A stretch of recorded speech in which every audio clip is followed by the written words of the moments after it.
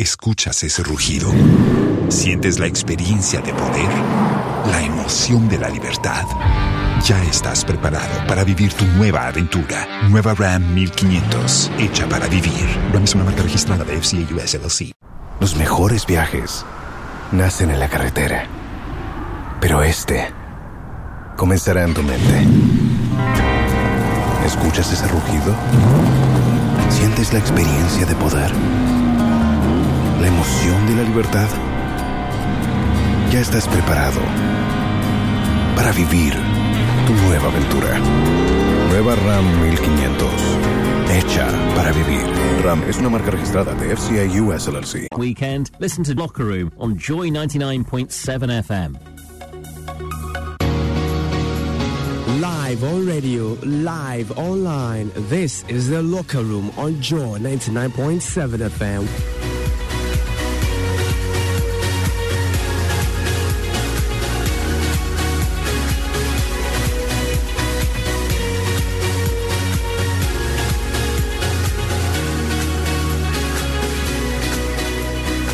Welcome, I'm Alistair Bruce Ball. This week on the show, I'm joined by Guillaume Balaguer, Mina Rzouki and Christophe Terreur, who've all been on their footballing travels around the continent once again this week. Guillaume, I noticed on the chat group there was mention of a little post-match glass of red wine with one Maurizio Pochettino this week. How was he? Pretty happy, I'm sure. Christophe, we need to tell Ali the rules about the WhatsApp group. What have I done?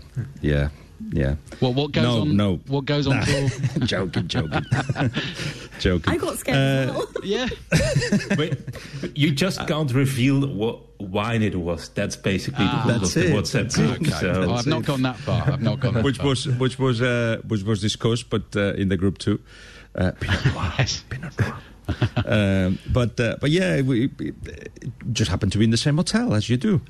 And obviously, as you can imagine, it was a happy coaching staff, welcomed by the staff of the hotel, because of course they are friends of theirs and PSG fans.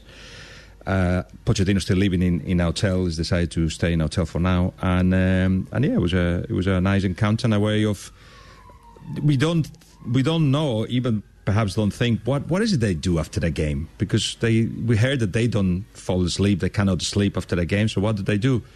Well, you relax with a bottle of wine with some friends. That's one possibility. So there's stories in France, like in Manchester, when Jose Mourinho was still living in the lorry.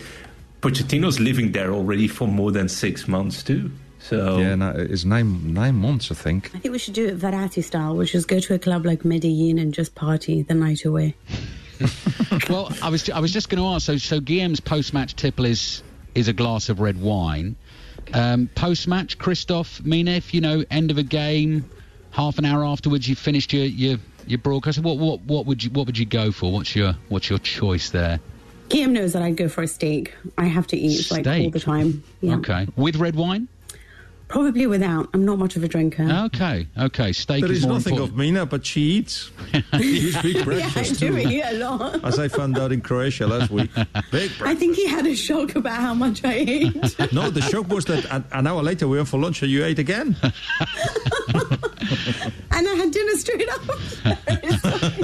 And Christophe, post-match? I go for a glass of red wine, but not the one that was mentioned by Guillaume. No Pinot Noir for me. I'm always going for the Italian ones, to be fair. So yeah, if it's not available, I go for Spanish. But I'm quite a snob when it comes to wine. So like a Rioja, maybe, if an Italian was not available. It depends on what. I just look at the list and I asked lots of questions at the man behind the bar. So I'm not the most enjoyable customer when I walk into a bar and I want wine, I think. I've got one more quick question before we get on with the football in the show, although it is football related.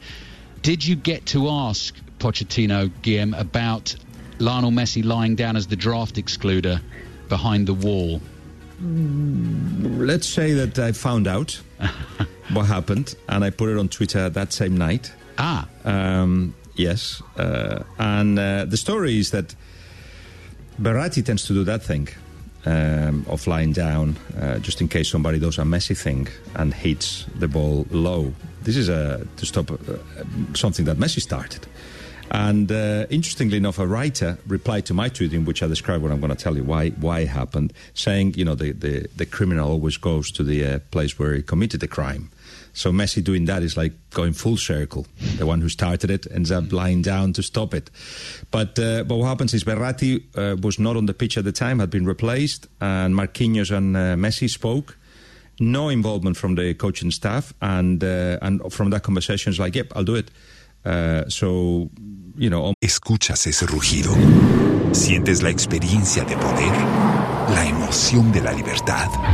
Ya estás preparado para vivir tu nueva aventura. Nueva Ram 1500, hecha para vivir. Ram es una marca registrada de FCA US LLC. By his own initiative, he took one for the team. And of course, I was surprised.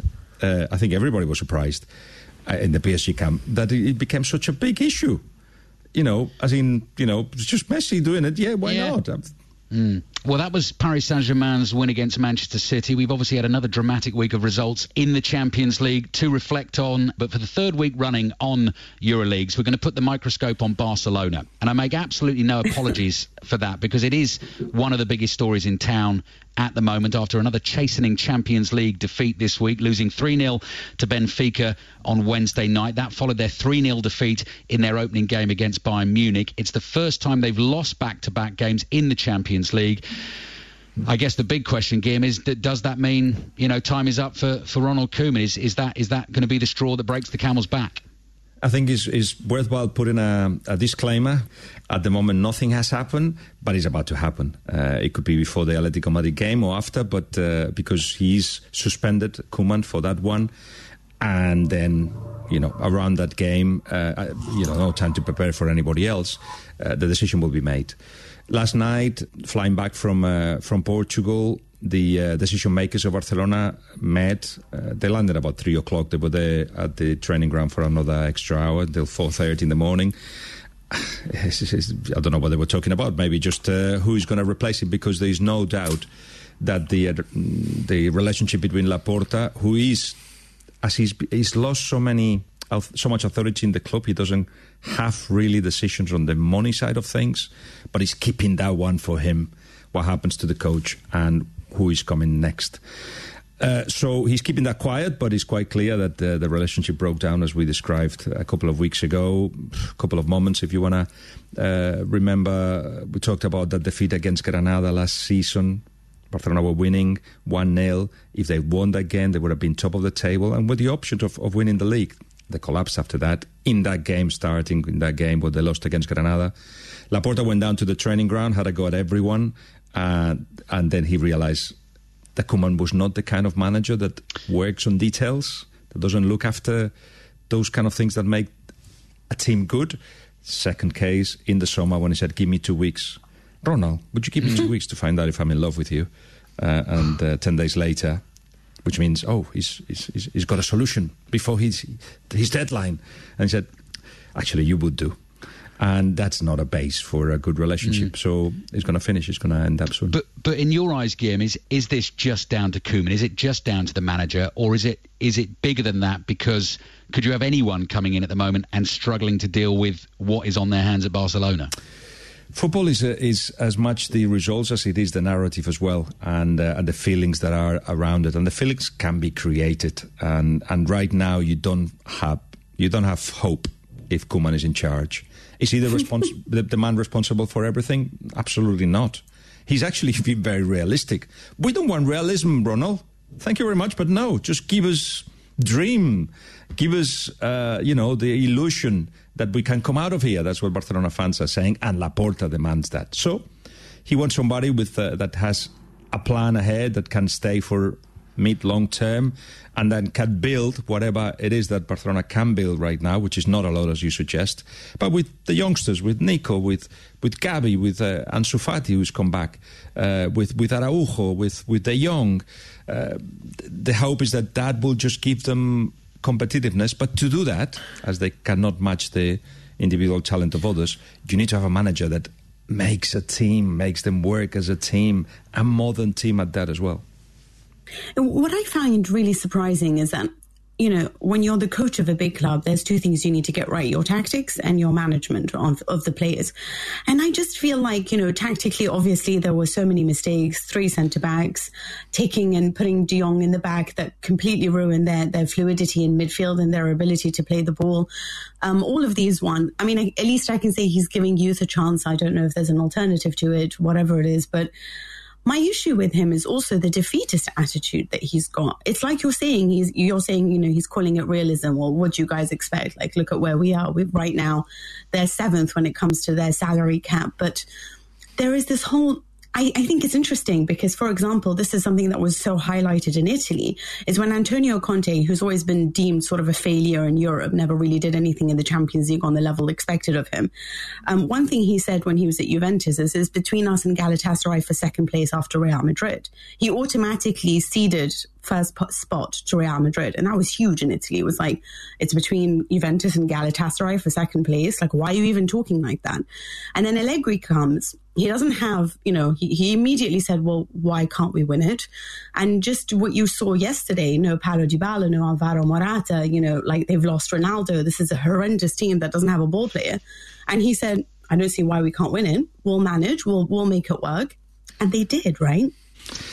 Yes, it's certainly the case that if you actually bring somebody down, they will probably go down. If you say you're terrible at this, you will end up being more terrible than you could be. All that is true. But part of the realism is to look at, and he's asking people to do that, is to look not only at what he has, but what he's done. In Europe, others are better. Losing against Benfica 3-0 is difficult to explain. But in the table, they are, in La Liga, they are 5 points away with a game in hand from the top. So, they are where they should be right now. And to be honest, top 4 is what they should aim to this season. It's just that, as I said earlier, people don't want to listen to all that. Christoph, moving on to potential replacements, because Guillaume says, it's not if now, it's going to be when for Ronald Koeman. Roberto Martinez's name keeps coming up. I mean, is this a job, given the situation that Barcelona are in at the moment, that is desirable, or is manager of Barcelona always desirable? Is that a silly question? But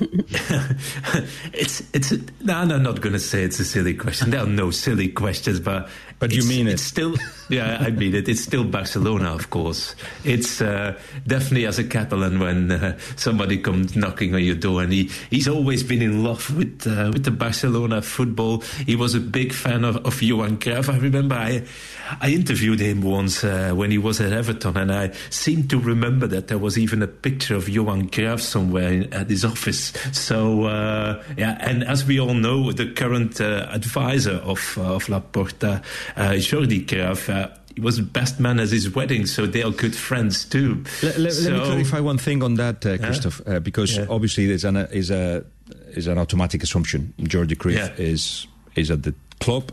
He's got a very relevant job, but we don't know what it is. Like a kind of advising the chairman, but not exactly that. Anyway, he's going to be stepping aside on this one. He won't get involved at all. If they ask him what he thinks of Roberto, of course he will tell them what he's ready for this job. But if they don't ask him, he won't get involved. It's a matter of Juste, the vice president, sporting vice president, Rafa Juste, of Matteo Alemany, who's director of football, and Laporta on this one. Sorry, Christoph. Remember, it's a smart move from his side too. Otherwise, you get always that relationship that has already been mentioned over and over again is that keeps on coming back then, and it won't be good for both of them, I think. But anyway, did a few phone calls early in the morning to check out if something had already happened, and it's still quiet in the camp. At Martinez's side, he says he's still waiting.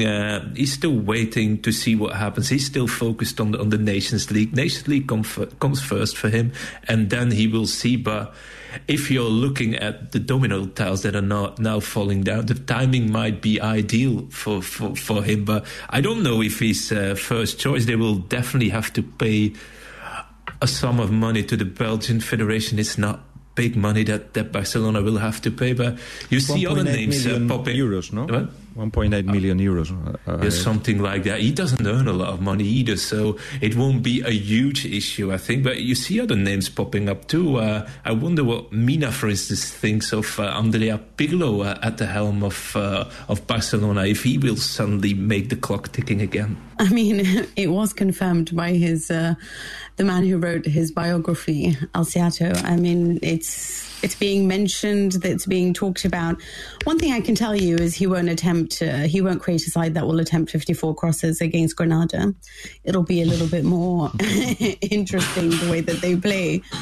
But seriously speaking, none of the names, I mean, they even paid Setien when they got rid of him.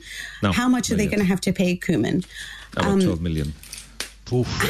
Then you're going to bring in Martinez, Pirlo. They still have Luuk de Jong. They still have, these players that have to score the goals that they tragically missed against Benfica. Is it worth it right now? Are any of the names being mentioned ones that I'll be like, yes, that could at least guarantee you a few wins here and there, or something, or a mentality shake-up or something? But Pirlo's untested. Roberto Martinez already has a job, and a lot of people have criticised him, maybe unfairly, but for not really squeezing out the potential of this full Belgian side. So is this all right way? I think Roberto could do a job, and the timing, as Christoph is saying, is right. And they're very quiet on his side. I was in a show last night with Thierry Henry, who, by the way, Barcelona has kept a file on from the times when Valverde was sacked. They spoke to his entourage and trying to find out if he was, manager material for the future Barcelona. It's not the right time for him. Why? Because he was amazing for Monaco? No, because obviously he knows the Barcelona style. He has been at the club. It's such a particular job, Barcelona, but not for him now. Roberto, timing-wise, I think he will be available after the Nations League if necessary, and I do believe that's a discussion that has been had in the past with the Belgian Federation. That's next week as well, isn't it, Guillaume? Nations League's coming up very soon. Thursday and Saturday or Sunday, isn't it, the final? Yeah. So you've got that. You've got, it's been mentioned, Gallardo from River, I really look forward to seeing him back in Europe, but he's in the middle of a season. He will never leave River, so forget that one. You've got Xavi Hernandez, who is desperate to get the job, but Laporta is convinced that he's not ready. I spent a couple of hours with Xavi in the summer, and he really wants the job, and he thinks he's ready. So how do you know if somebody's ready? And remember, Laporta gave the job to Rijkaard when he came from Holland, having been taking Sparta Rotterdam to the second division, and he gave the job to Pep Guardiola, who still had only had 1 year in the third division. So he's willing to take a risk. People are trying to convince him that Xavi is the man. All the names have been mentioned is Oscar Garcia, former Brighton manager, former Barcelona B manager and player. And Pirlo, as you say, so I feel that the finances are an important issue, and the total trust of Laporta is another one. So we just can only put names on the table because nobody knows what's in the head of Laporta right now. If you were to do a poll of Barcelona fans, Guillaume, who would be the most popular choice out of all those names we've just mentioned? As you can imagine, Xavi Hernandez. Yeah, of course. Because what does Xavi Hernandez bring you? Xavi Hernandez bring you, even though you've never seen one of his teams play, brings you 3 players for Ballon d'Or, Masia, the best in the world, winning Champions League, and all that. And I think that they're getting it wrong by thinking that that's what's coming next. It's going to take a long time. Style, which is important for Barcelona as well, is better than Pirlo. Have you seen any of the games of his team in Qatar, Guillaume? I've actually been in Qatar with him. We did a documentary with him and his way of thinking when he started as a coach. And already when he started, he thought he was prepared for Barcelona. He was ready for Barcelona. And he just started. But he thinks he's got the whole thing assimilated in his head in such a way that just it's like, let me go, release me, let me give me this job, I can do it. But Laporta stopped it in the summer. And he was like, sorry, no, you're not for us. And then but the best solution that Laporta could think of is to actually keep Koeman at the job when he didn't want him. So this Laporta seems to be taking not as good decisions as he did when he first started, when he first came to Barcelona. But the pressure for Xavi to come comes from the fans as well as the media. And members of the board too. Christoph, do you think if it were to go to Roberto Martinez or even Martinez Henry together, possibly, would they be able to do a good job? Would they be able to fix this? Do you think? I can't predict the future. They have their principles, and Roberto likes to be. Yeah, he has built something in Belgium too. He's Bob the Builder, as we like to call him sometimes. So he can build something. So is that like a kind of backhanded compliment? Was that? It's a compliment. Yeah. Everybody calls him Bobby, so Bob the Builder. So it's a compliment. It's definitely a compliment. Okay. So he built something up in Belgium, and that's what he likes to think long term. And I think long term is now something that Barcelona need. And he's a long term thinker. He's made plans in Belgium for getting this golden bronze generation. Not gonna call this squad the golden generation, to get them involved into coaching. To make plans already for the future. And that's something that he's always done. He's done that at Everton too. And maybe that's what Barcelona need right now, not short-term, realistic manager. And Martinez is, in a way, he's always positive and he's a dreamer. And that suits Barcelona, those dreamers that Guillaume mentioned earlier. And Guillaume, just going back to my silly question at the start of this conversation about, would you want to come and manage Barcelona? I mean, conversely, actually, when they're in trouble, is that a better time to come in than when they're on top of the world? It's the best time in the world. They cannot go any lower. They just need somebody that, as I said, that brings them the illusion that something better is going to come. Because they what's the worst that can happen? One thing that the impression I've got from reactions abroad is that they're talking about one of the biggest. People are talking as if it was one of the biggest crises in the history of football. Barcelona haven't been in the Europa League, for instance. Let me think. Help me here: Manchester United, Arsenal, Liverpool, Inter, AC Milan. So they're not that terrible. And by the way, I think, with the decisions that have been made, and they are a drastic decision and more have to be taken, they will come out of here and create a competitive squad eventually. Give it a couple of years. But interestingly enough, in the wage cap, they can only spend like 95 million euros, which is a seventh of what Real Madrid can spend. Real Madrid have done it better, much better than Barcelona. So they really are in a difficult situation. Plus, have you been to the Camp Nou recently? Any of you have been to the Camp Nou recently? No. It's so obsolete. In fact, it was falling apart. They had to do 19 interventions this summer, so things didn't fall on the head of people. The Camp Nou is terrible, but you need 500, 600 million to rebuild it, and they don't have it. So that is the problem. The problem is infrastructure-wise, the club doesn't have the foundations to be a top club for a long while. Right, that'll do with Barcelona for now. It wouldn't surprise me if we're talking about them on EuroLeagues again next week. But as we mentioned at the top of the show, they weren't the only La Liga giant embarrassed in the Champions League this week, because Real Madrid were beaten at home by FC Sheriff Tiraspol in possibly the greatest upset in Champions League history, or certainly one of them. They're the smallest team to ever enter the Champions League, and they managed to beat the most decorated team in Europe. It's an incredible story on the pitch and a fascinating one off it, but maybe, as Guillaume was hinting, not quite as romantic a tale as we would like to imagine. So let's bring in Sasha Guryanov, who, when we asked him how he wants to be introduced on EuroLeagues today, he said reporter for Occo Sports and child of the Soviet Union. Sasha, so I think we've got the right person on to talk to us about Sheriff. Sasha, how are you?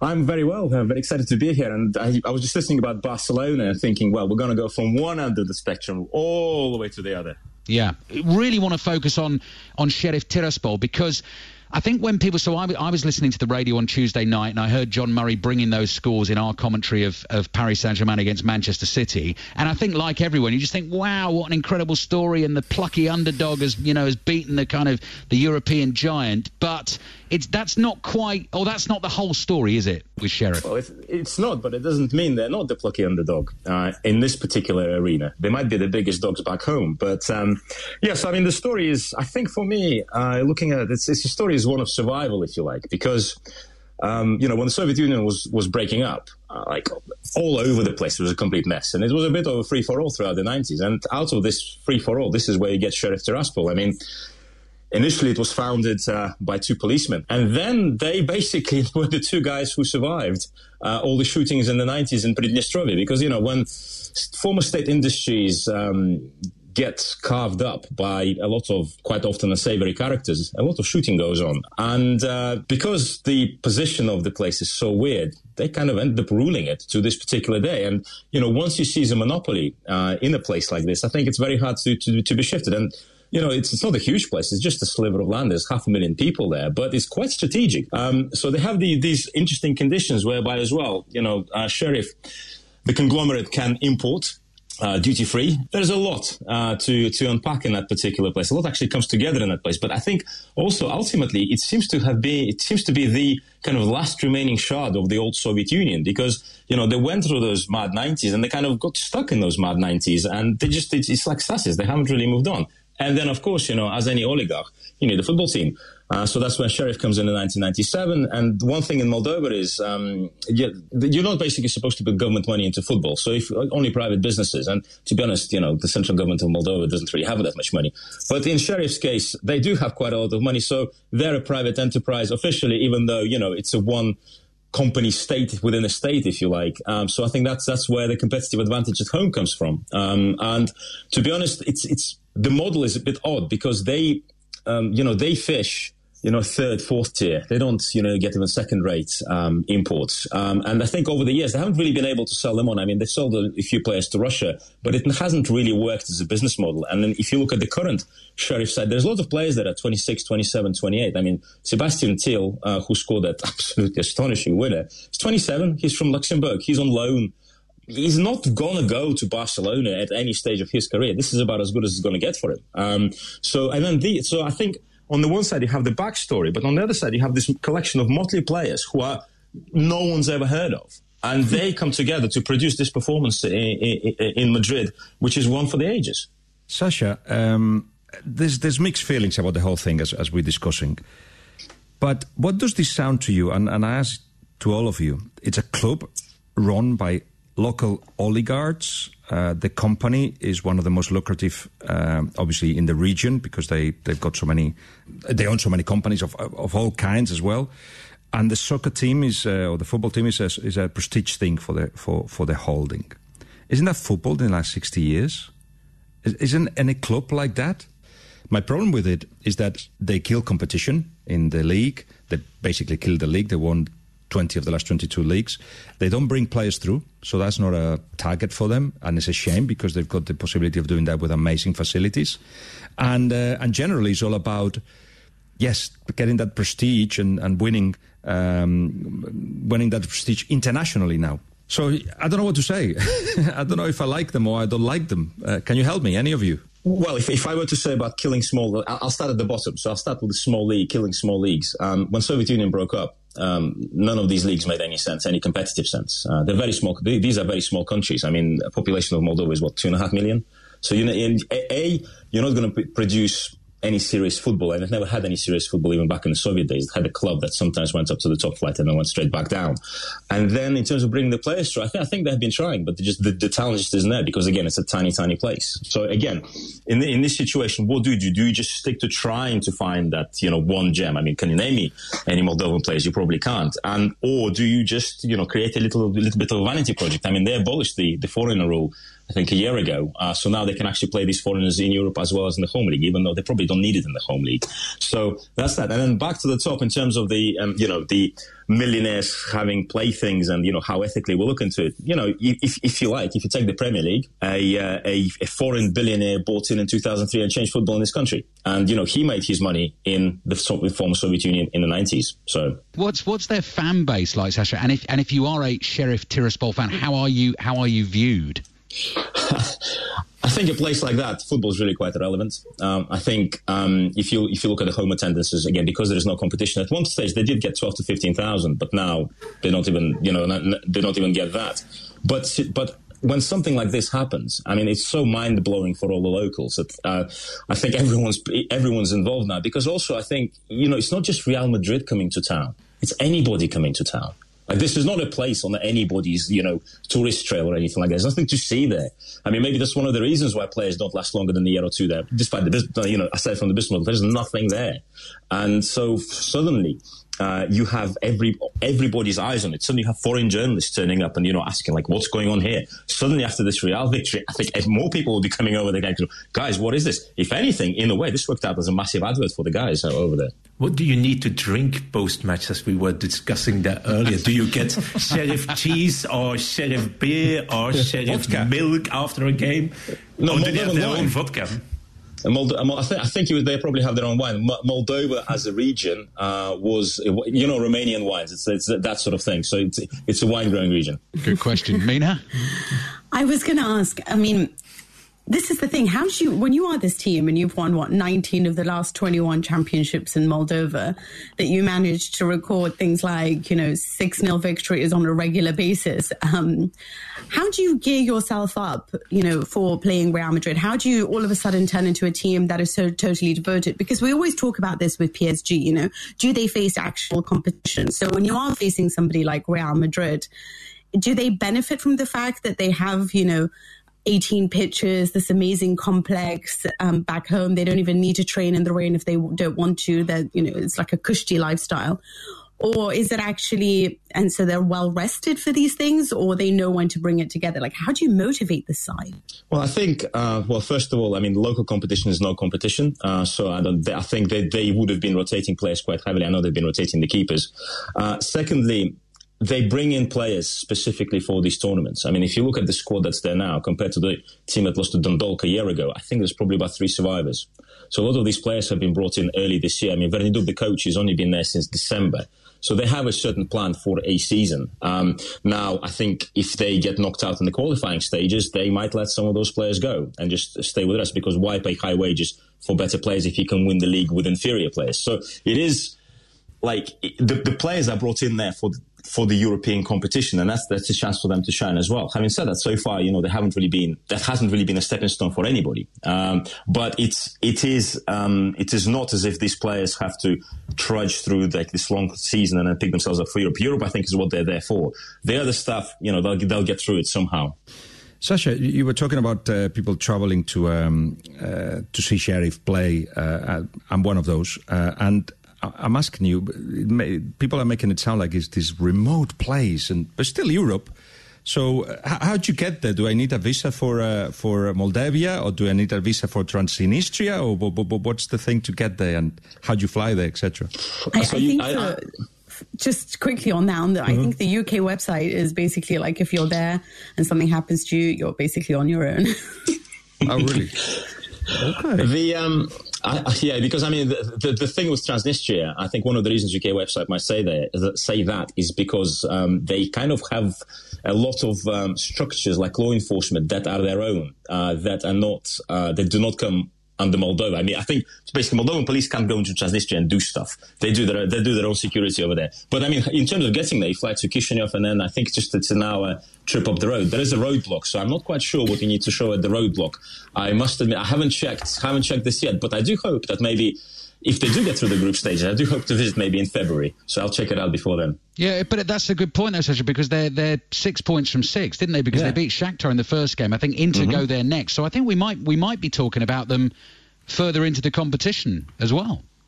Well, this is the thing, because I mean, I think currently as it stands, they probably have secured themselves a Europa League spot. One thing that I think played in their favour as well is Shakhtar have been quite unprepared, because the Zerbi turned up. He's I think trying to get them to play like Sassuolo, and I mean, from what I've seen of Shakhtar so far this season, they're very much undercooked. Then you have Real Madrid, who I think looked at them and went, whatever, and then they get panicky. Like, as the second half goes on, you can see that they're piling on the pressure, but it's a little bit desperate, because, I mean, they're about to get really embarrassed. Having said that, Real Madrid seems to get embarrassed by post-Soviet clubs on a regular basis. They lost to Shakhtar twice last season, lost to CSKA Moscow about 3 years ago, so maybe it's not actually a new thing for them. But I think this is where, when Inter come in, I think Sheriff might be in for a couple of pastings. But the team they're up against really is Shakhtar, so they just need probably one more draw, even if that. Okay, so going back to Guillem's initial question, because Guillem, you sounded a little bit confused as to whether we root for them or don't root for them as the neutral.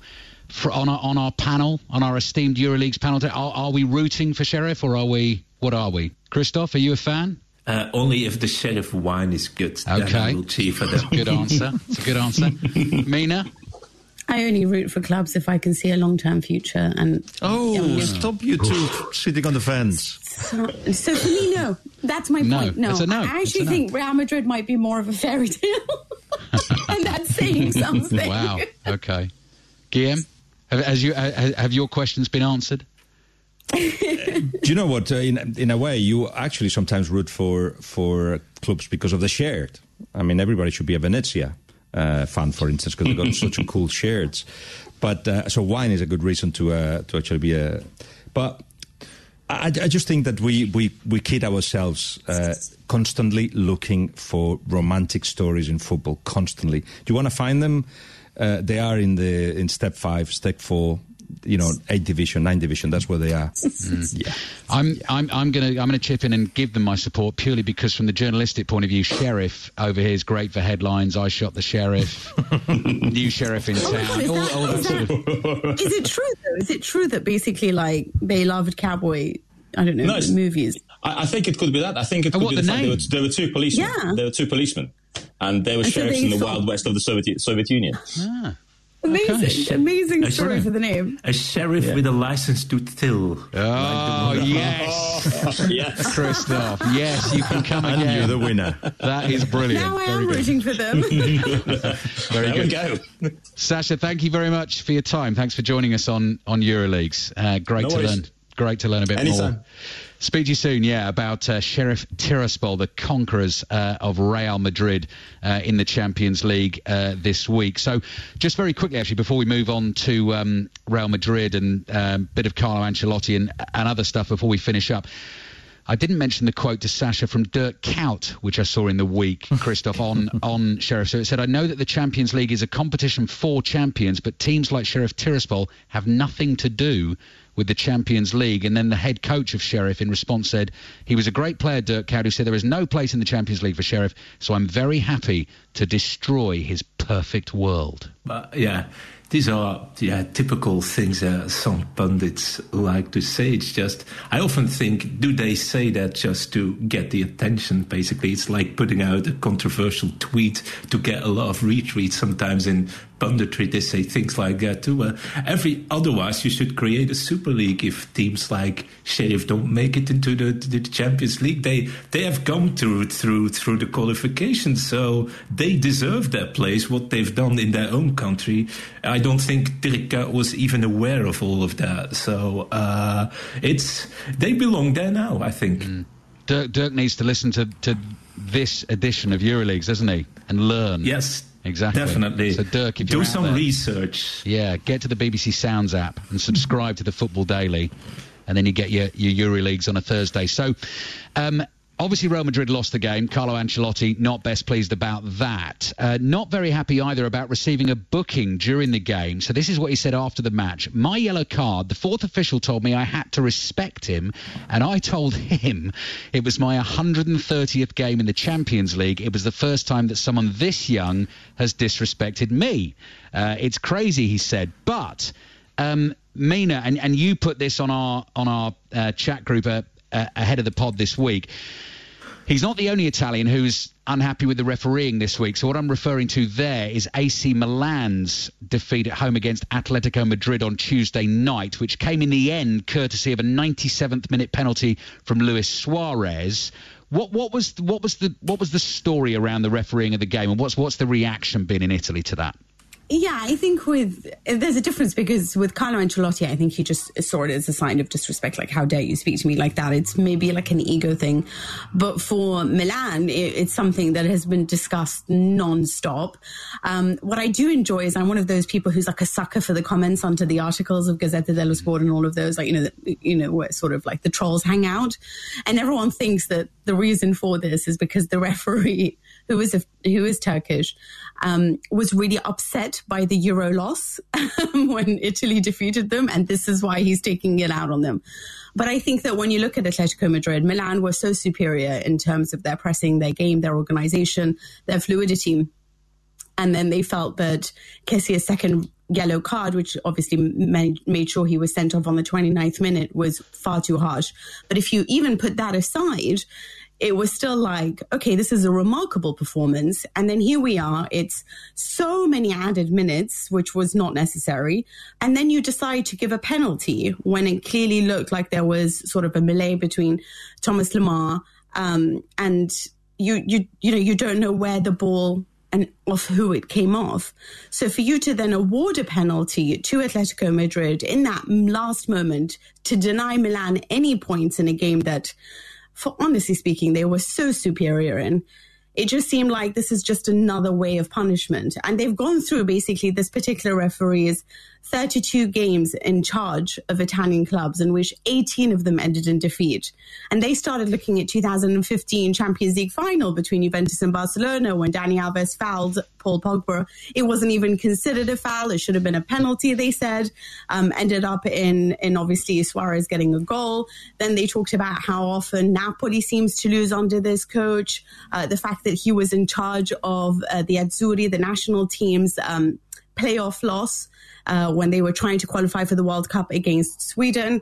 And they just basically started rattling through it. But when you do look overall, and I know it sounds like I'm being a conspiracy theorist here, and obviously that is not my intention. I just think it's obviously a lot of coincidences coming too. But you did feel a lot of times that sometimes Italy has been harshly done by when it comes to refereeing.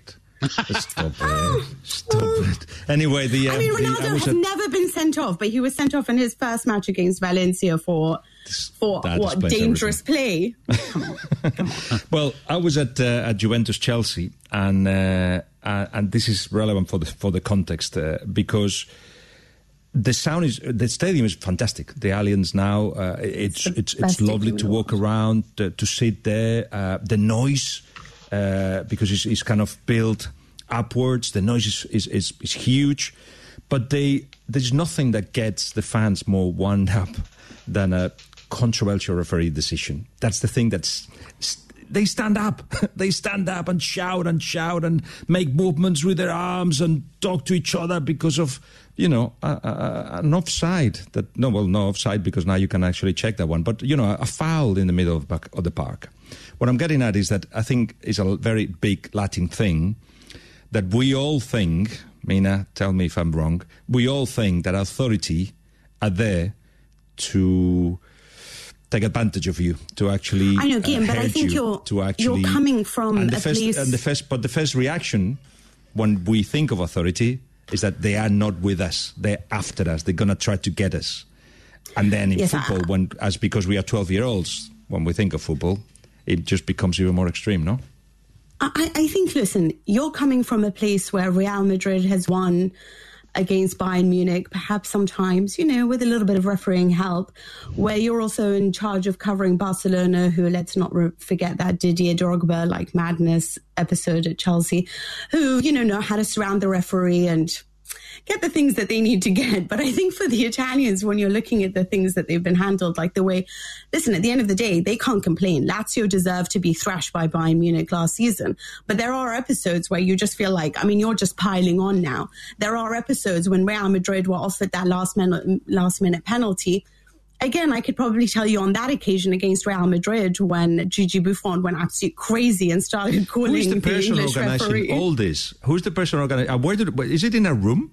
Do they meet in a city once a week? And we say, right. All they wanted, all they wanted was this. What was that? All they wanted was for the referee to have gone and checked with VAR. Isn't this the whole point that we have VAR? That, to check whether the penalty should have stood. And I think that if Milan, more than all the other Italian teams, forget Inter, forget Juventus, forget, it's a real shame that they have played two amazing matches. And I know they were completely trashed by Liverpool in the first half. But for you to have 0 points, I don't know. It seems a little bit unfair. We put this in at the end of the show for a sort of nice, cheery chat and finish, and it's descended into a massive row about decisions that have gone down the years between. He's in charge of Barcelona and Real Madrid. Christoph, what's the more laid back Belgian approach to refereeing and refereeing decisions? Well, I think Carlo Ancelotti was right when he called out the. ¿Escuchas ese rugido? ¿Sientes la experiencia de poder? la emoción de la libertad. Ya estás preparado para vivir tu nueva aventura. Nueva Ram 1500, hecha para vivir. Ram es una marca registrada de FCA US LLC. Belgian fourth referee, because Belgian referees don't have a good reputation either. But I think we don't dwell on. We just forget it. We don't make lists. Some managers like to do it, and I think managers encourage fans to make lists like that too by putting things on websites like conspiracy against my club this and conspiracy against my club. Just get on with it. You can't. When I still play football, I didn't waste any energy on the referee because couldn't change anything. He made a decision. It can be wrong. Move on. And that's how we tend to deal with referees. Just move on and don't dwell on with long lists like Mina does. She will even say Juventus 2002, that game, which referee was in charge and where he made the mistake. How many Champions League finals have you been to and realised that you've not won none of them? I feel like I've started to think that maybe I'm the curse, so I'm not going to go to any finals with Juventus in them. But it's often about as well, isn't it? The teams that play the referees well. It's about making friends with the referees and turning them into your pal and making them feel like you're on a level. I mean, who are the best players in the world at doing that? Do you know what I mean? So you're having a little chat in the tunnel. Busquets, is he really okay? No, I mean, I just remember that part where he just, fell off and then started covering his eyes, and I thought, oh, he's fantastic in that, But building that relationship so decisions go your way. So even if the first couple go against you, you know you're going to get one further down the line. There are masters of the art of that. That's football. That is football. John Terry used to do it. Frank Lampard used to do it. Bonucci and Chiellini. Oh my God! Yeah, they really do. Oh, the Chiellini smile. I love the Chiellini smile. Yeah. But the thing that, and this is the last thing I'm saying about this, but the thing that worries me about thinking that authority are always gonna go and get you, is that that's either the collapse of society. If you don't trust an authority at all, well, where are you building? Or a sign of a society collapsing, where you think like nobody's to be trusted. So it is a dangerous game, but a very, very Latin thing to do. Okay, well, I'm the referee today. I'm blowing the full-time whistle, and I know that post-match I'm taking Mina for a steak, Guillem's having a glass of Pinot Noir, and Christoph an Italian red if we can find it, but we could have Spanish, but there's going to be lots of questions about it, and I've still got quite a lot of work to do to sort that one out. You forgot the sheriff wine that we might get. Yeah, that's true. Let's go for that. Well, we'll give it and Sasha. That's for Sasha. Am I the only one eating? Oh, no, Mina, definitely going to join you on food as well, definitely. But we won't be eating again like half an hour afterwards. Once we've eaten, that's right, we're done. Got to find some other people. Guillem Balagué, Mina Rzouki and Christoph Terreur, thank you very much for your excellent company on the show as always.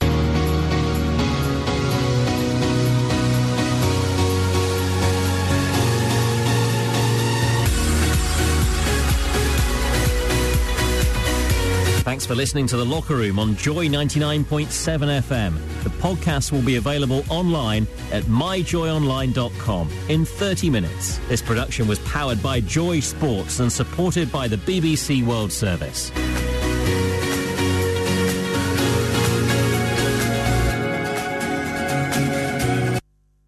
This is an Adapade fans. They are go pay tomorrow fans. The money no be problem fans. They will go score you fans. The sports fans. Bet of Africa is an online sports betting experience that gives you the chance to turn your game and player predictions to wins. All you have to do is register an account with Bet of Africa and get your first bet free. You also get 100% on first deposit up to 1,000 Ghana cedis. Bet of Africa day your corner, your ring, your center circle, your goalpost, your pocket. With Bet of Africa, there's more to every game because when their teams win, they win. Download the app now and stand the chance to win with your team. Choose Bet of Africa. Terms and conditions apply. This advertisement has been vetted and approved by the Gaming Commission of Ghana. Bet responsibly. Not for persons below 18 years. Gaming can be addictive. This is where it's at. It's your action-packed weekend radio.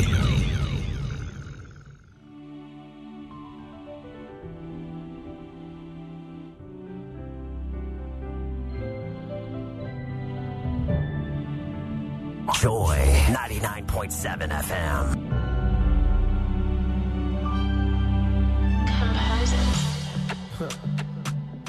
King can promise. Keep this frequency clear. 99.7.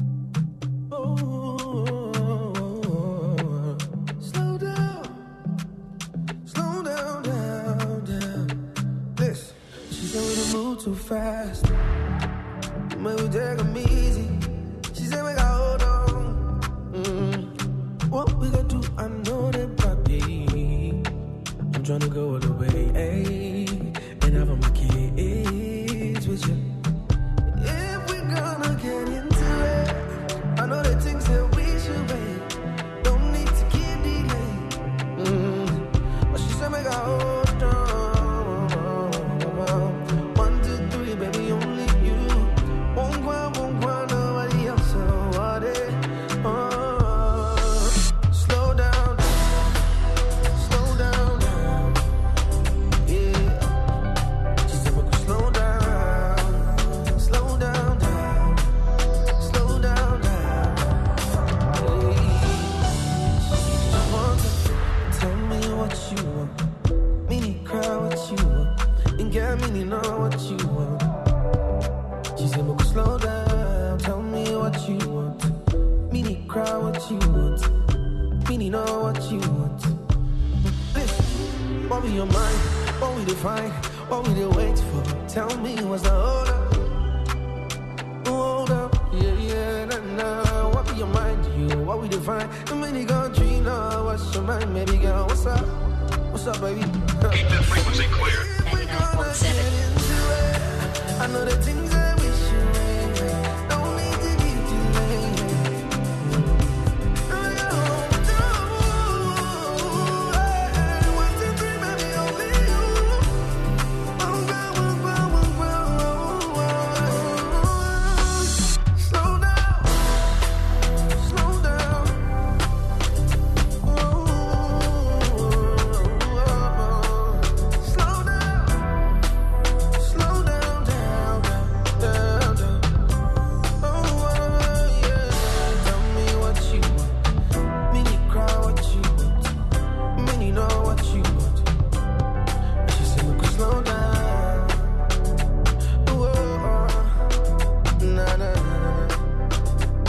Break it out one time.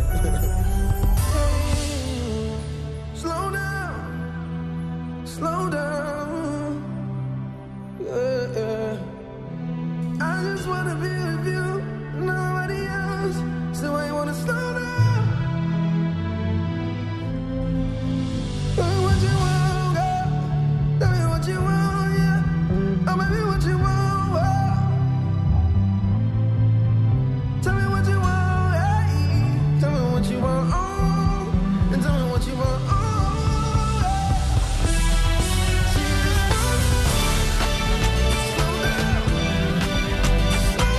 Keep this frequency clear. 99.7. Keep this frequency clear. 99.7.